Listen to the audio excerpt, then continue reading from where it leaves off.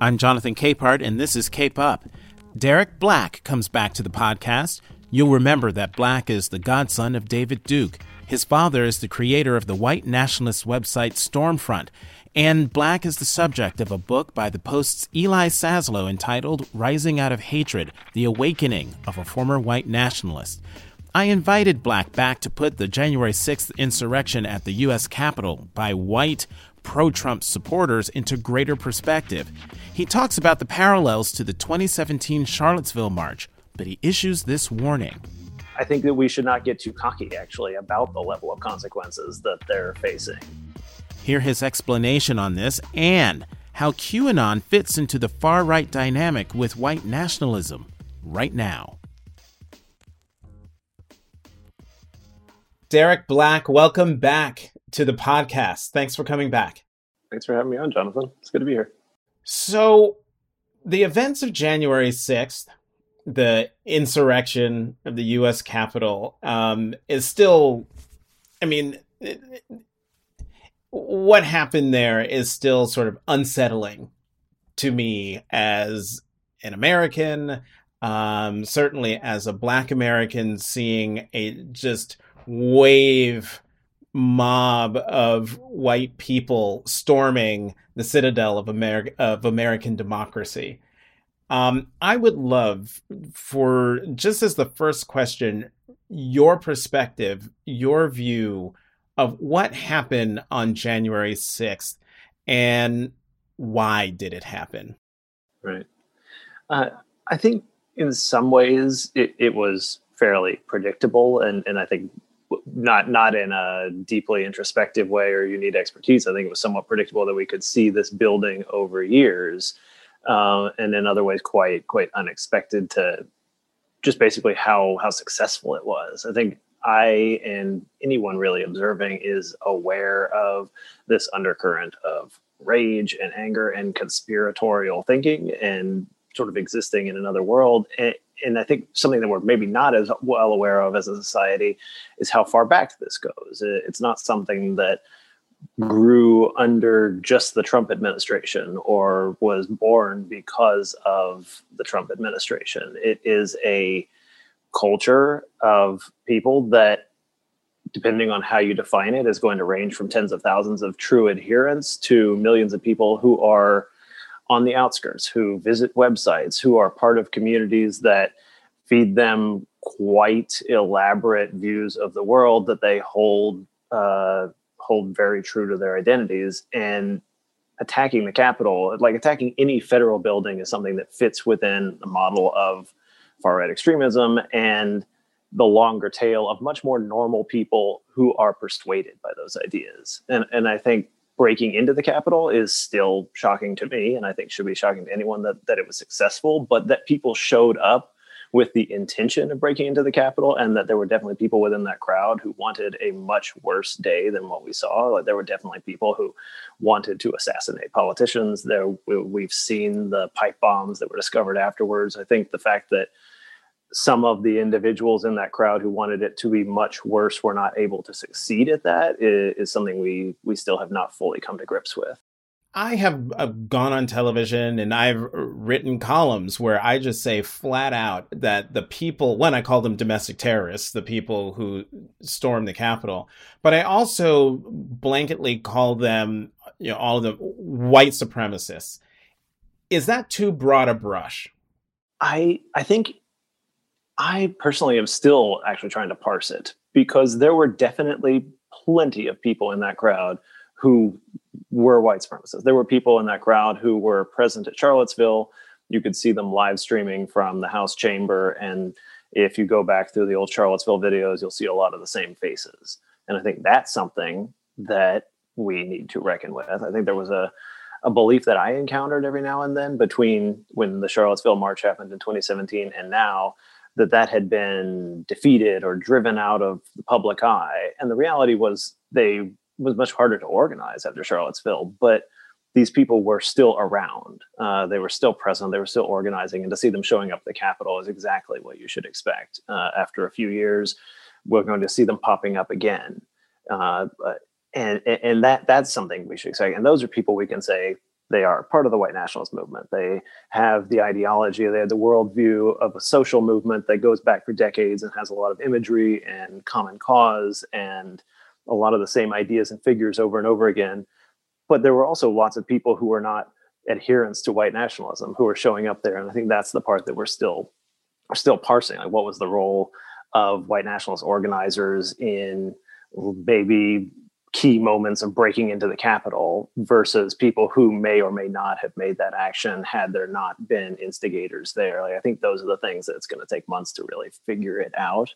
And what I can say quite confidently is that it was not a white nationalist rally in the same way that Charlottesville was, but it was fused with white nationalism, anti-Semitism, and this ideology of white supremacy. So one of the things I've been grappling with, and we've talked about this before on the previous podcast, and you just mentioned it now, what we're going through is nothing new. And Trump he's a symptom, not the disease. And so was there something more that Trump did that took people who weren't part of the far right, who weren't like self-identified white nationalists, but he was able to scratch something within them that activated maybe long held, never before spoken animus about other people, or just flat out people who aren't white? Yeah, I think that was both. That was a back and forth between Trump and a lot of the far right white supremacist organizers who benefited from him. Is that his organizing made it easier to rally people to the cause of white power, because a lot of the things he said were exact mirrors of what people within white nationalism say, and that makes it safer. That is a megaphone that makes it clear that there's mainstream support, and it makes it easier to seek out organizations and really lean into something if you already believe it, but you're not involved in these organizations explicitly. And he didn't create that. I think it's probably more accurate to say that he identified the power of it and he leaned into it. And not everybody who supported him is a white nationalist sympathizer, even, obviously. But the way this works is that the ideas that they spread are very potent and do cater to a much, much larger group in America than people who are actually white nationalists. That's their whole agenda, is to create talking points, to create messages that will then appeal to people who have more latent, I would almost say like common racist ideas, and tell them to make that more extreme, more a part of their identity, more explicit. And Trump identifying that behavior, that like political behavior, that organizing behavior, and leaning into it and ramping it up, it helps their cause, and it expands it, and it grows it, and it's almost like a symbiosis. And just to be clear, because we talked about this the last time you were on, but when you say that not everyone who supports Donald Trump is a white nationalist, to be clear to the listener, you have a very specific definition of who a white nationalist is. So who is a white nationalist specifically? Right. I identify white nationalism very specifically as a social movement within the United States that has common figures, common imagery, common stories. And when people come to it, there's a real learning curve to become a part of this movement of people who know each other, who are relatively small numbers, and who dedicate their life to this community of people that is explicitly aiming to overthrow the social order that we live in, that wants global segregation, that believes that race is biological, that believes that all nations should be defined by race, and it's deeply anti-Semitic. And this is something different from the fact that white supremacist views and racist views are quite common in America. White nationalists are a movement that is trying to tap into those beliefs and get people to either vote or support or even just vocally repeat some of the messages of white nationalism, but those people they're trying to reach are not a part of that movement. And I know that's kind of a specific terminology, but I think it's important to differentiate people who have made it a part of their identity to build a movement versus people who have a racist belief and are really capable of being mobilized by that. One of the things after January 6th, the stories that were coming out about the people who were in that crowd of thousands storming the Capitol, going through the Capitol, breaking windows, stealing things, doing all sorts of other things. The number of law enforcement, members of the military, and then just what seemed to be quote unquote regular everyday people, not in militias, not white nationalists, but doctors and lawyers and members of legislative bodies who were there. Why do you think that what happened on January 6th had such, for lack of a better description, broad appeal? Mm-hmm. I almost quibble with the distinction there that I grew up really familiar with the white nationalist movement, and its membership is broadly made up of people who are heads of their own small business, who run a car dealership, who are lawyers, who are doctors, who have advanced degrees. And that level of education and income making you a middle-class American does not insulate you from fully believing the ideology of white supremacy. That I think we kind of fall into that, saying that there are white nationalists and neo-Nazis, and then there are like normal Americans who are getting caught up in it. And while I do believe that that's a dynamic that makes sense, the white nationalist movement itself is fully made up of the people who we saw storming the Capitol. I would not be surprised as we get more into the backgrounds of people who are being outed and arrested now if we realize that they're both a surgeon and a longtime contributor to white nationalism. You know, after the insurrection, those 2 weeks up until Inauguration Day, when Joe Biden and Kamala Harris were safely inaugurated and took power in Washington, I was very concerned, afraid, as a lot of people were here in Washington as they watched the Capitol turn into an armed encampment because of threats of plots and things against the inauguration, against Biden and Harris, and more attempts to overthrow the government. After January 6th, and given what you know, how concerned were you that January 6th that we could have seen a repeat on January 20th? I wasn't. My prediction was that we would not see a repeat, largely because of the ramped up security and the attention. I think even the people who stormed the Capitol on January 6th did not expect security to buckle like that. They didn't expect to be able to get inside the Capitol. I think we have lots of evidence that they wanted to make a show of attacking it, but I don't think that they expected to get so far. And then the reaction to it was so extreme that I think it would have been surprising if they tried to organize big numbers after that.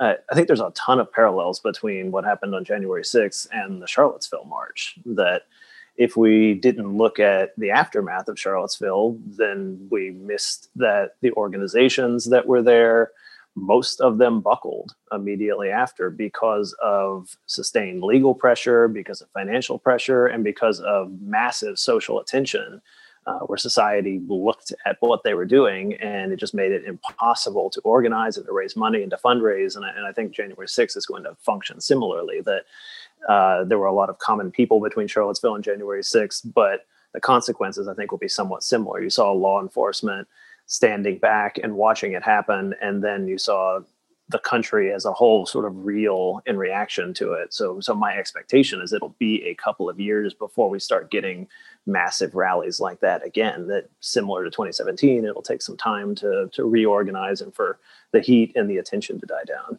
Wow, you said a lot there, and that answered. I've got questions. The first one is, the people who stormed the Capitol, you said they didn't expect the police to basically just move out of the way and watch. Did they not expect to get arrested?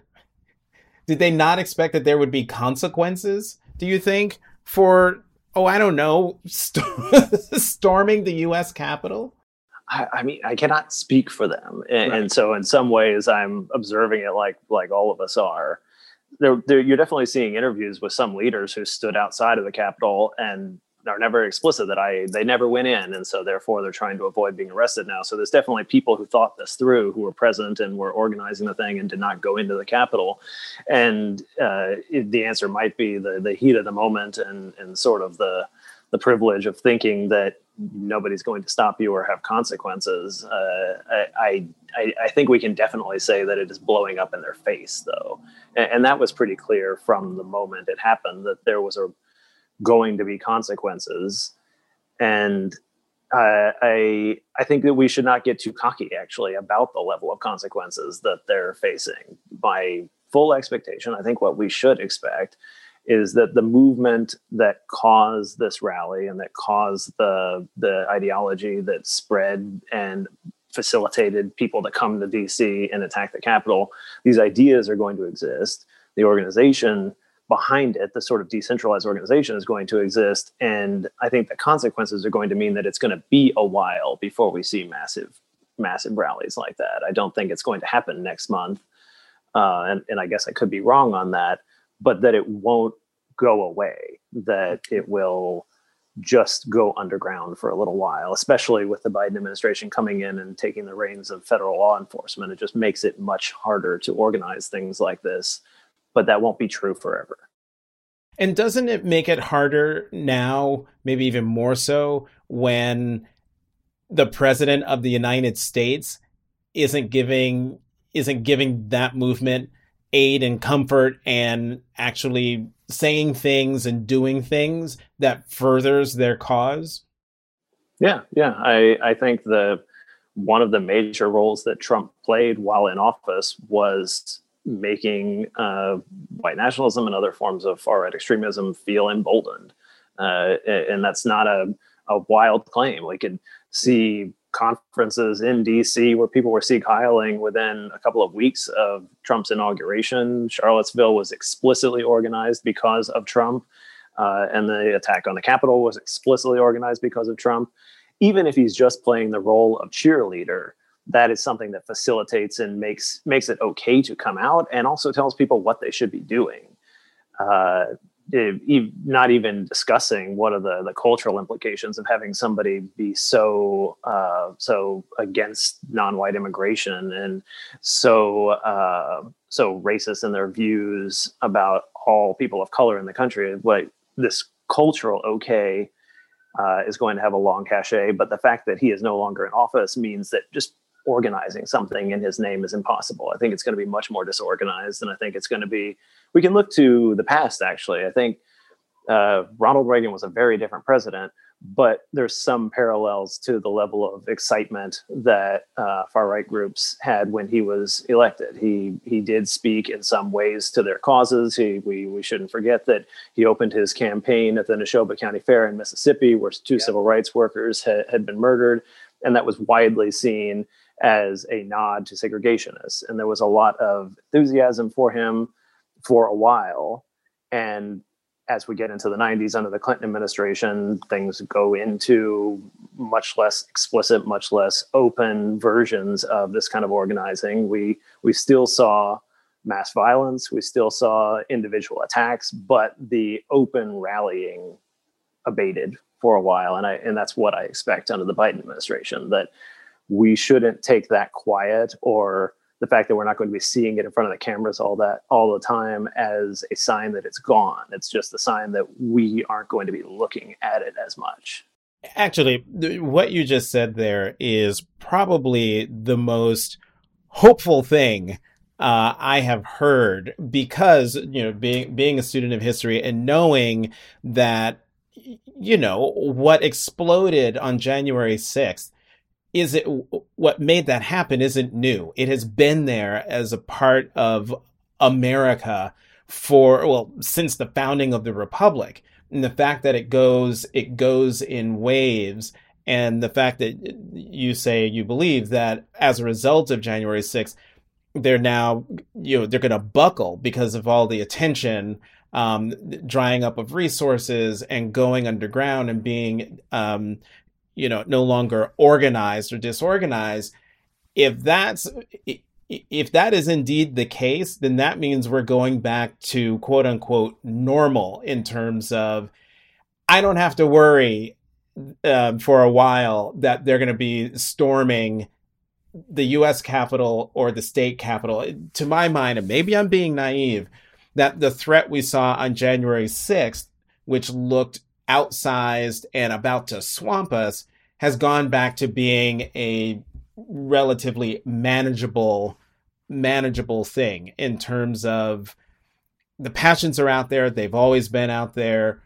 But because of all the attention and law enforcement being alert and society being alert, and not having a president fanning the flames, that we stand a chance of holding them at bay. And I saw your face sort of flinch at one point. What did I get wrong? Where am I actually being naive, Derek? I mean, on some levels, I am optimistic in that way, and I take a breath, and I think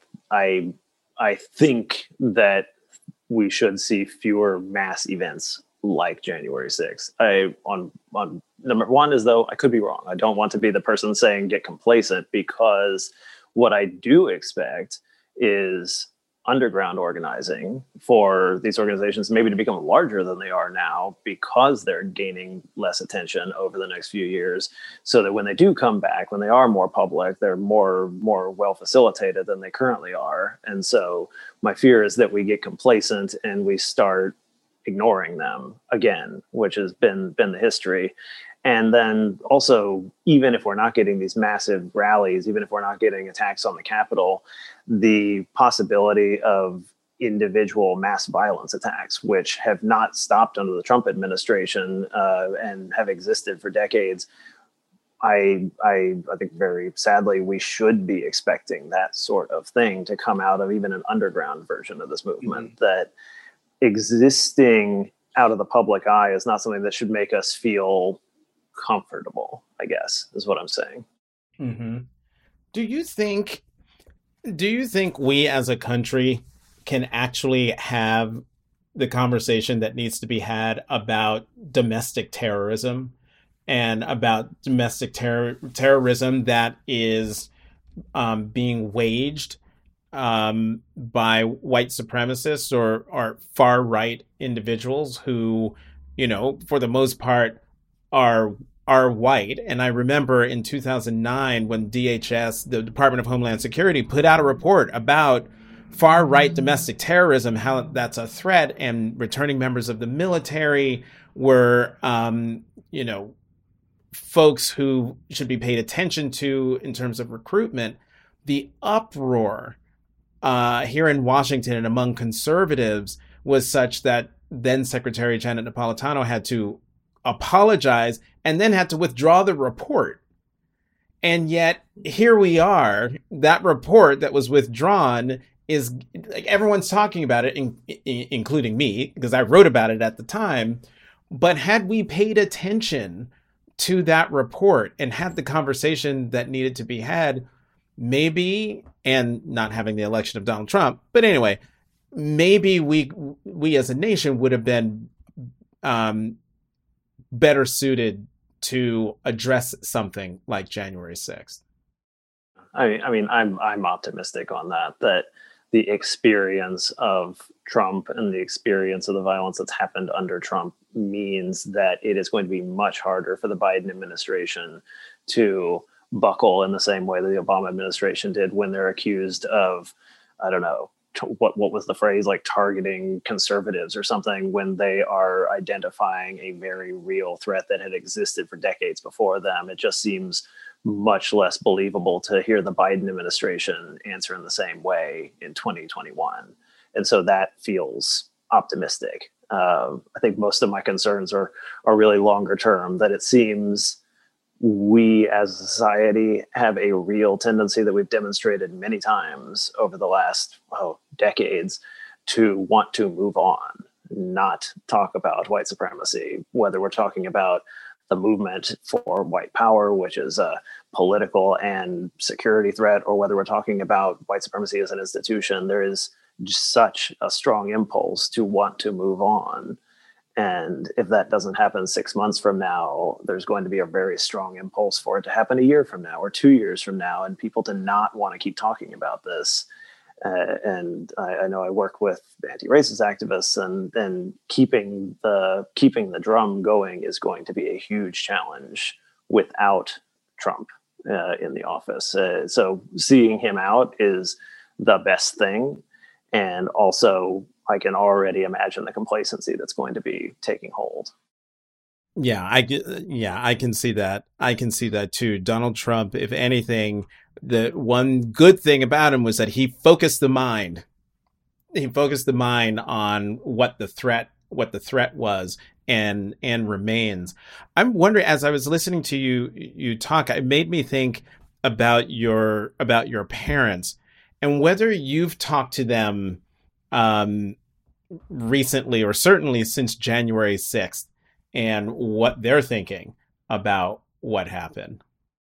A little bit, not in depth, just a bit. And I think I could summarize it by whether it's surprising or not. I think they're disappointed. They don't view the current situation as optimistic for their cause. And I don't really think anybody on that side is at this moment. I think the far right in general is disappointed, is in disarray, is disorganized, is worried about consequences coming on them from the Capitol and from the incoming administration.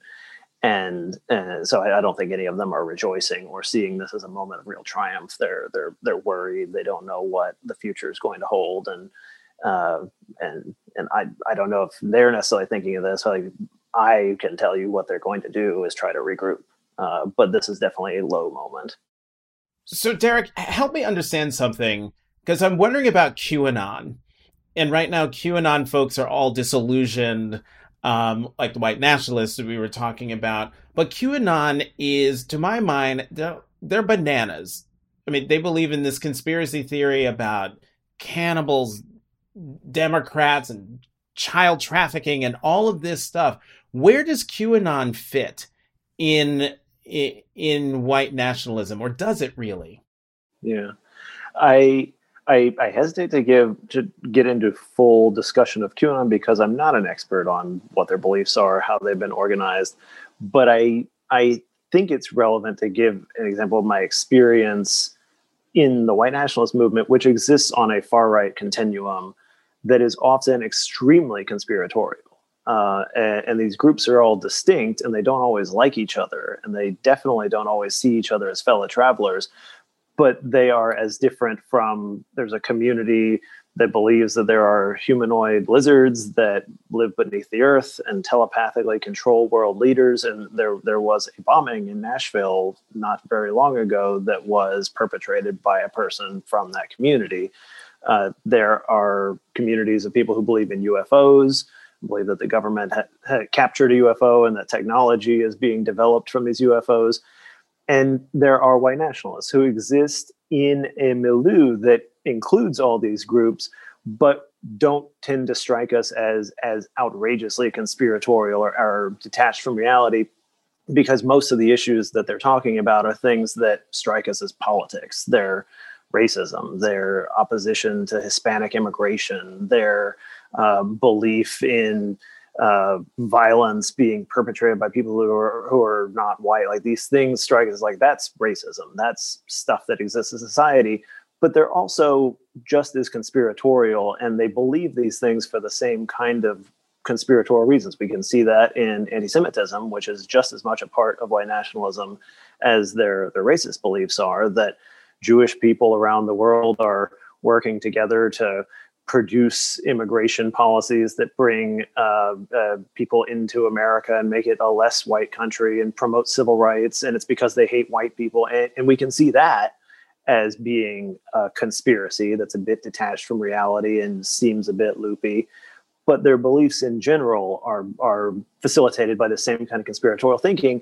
And often people will come from one of the other communities. There'll be a ton of overlap. A UFO person will come to a white nationalist event, or a lizard person will come to a white nationalist event. And the reaction there is usually to say, okay, if you believe in white nationalism and anti-Semitism, that's fine. You can be here, you can talk about that, but don't talk about the thing we don't believe. We're not into that other thing you believe, and we think that's kooky and crazy.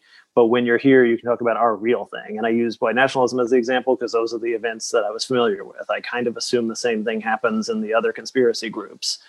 And I think QAnon fits in that way as a spectrum of people who hold different conspiratorial beliefs, and yet have a lot of fellow travelers, have a lot of overlap, and don't see each other as being the same thing or as being necessarily on the same side, except in the margins of their people who overlap. And I give that with a grain of salt because I am not a student of conspiracy theories broadly or of QAnon specifically. But that experience, I think, is at play here of how these worlds merge together.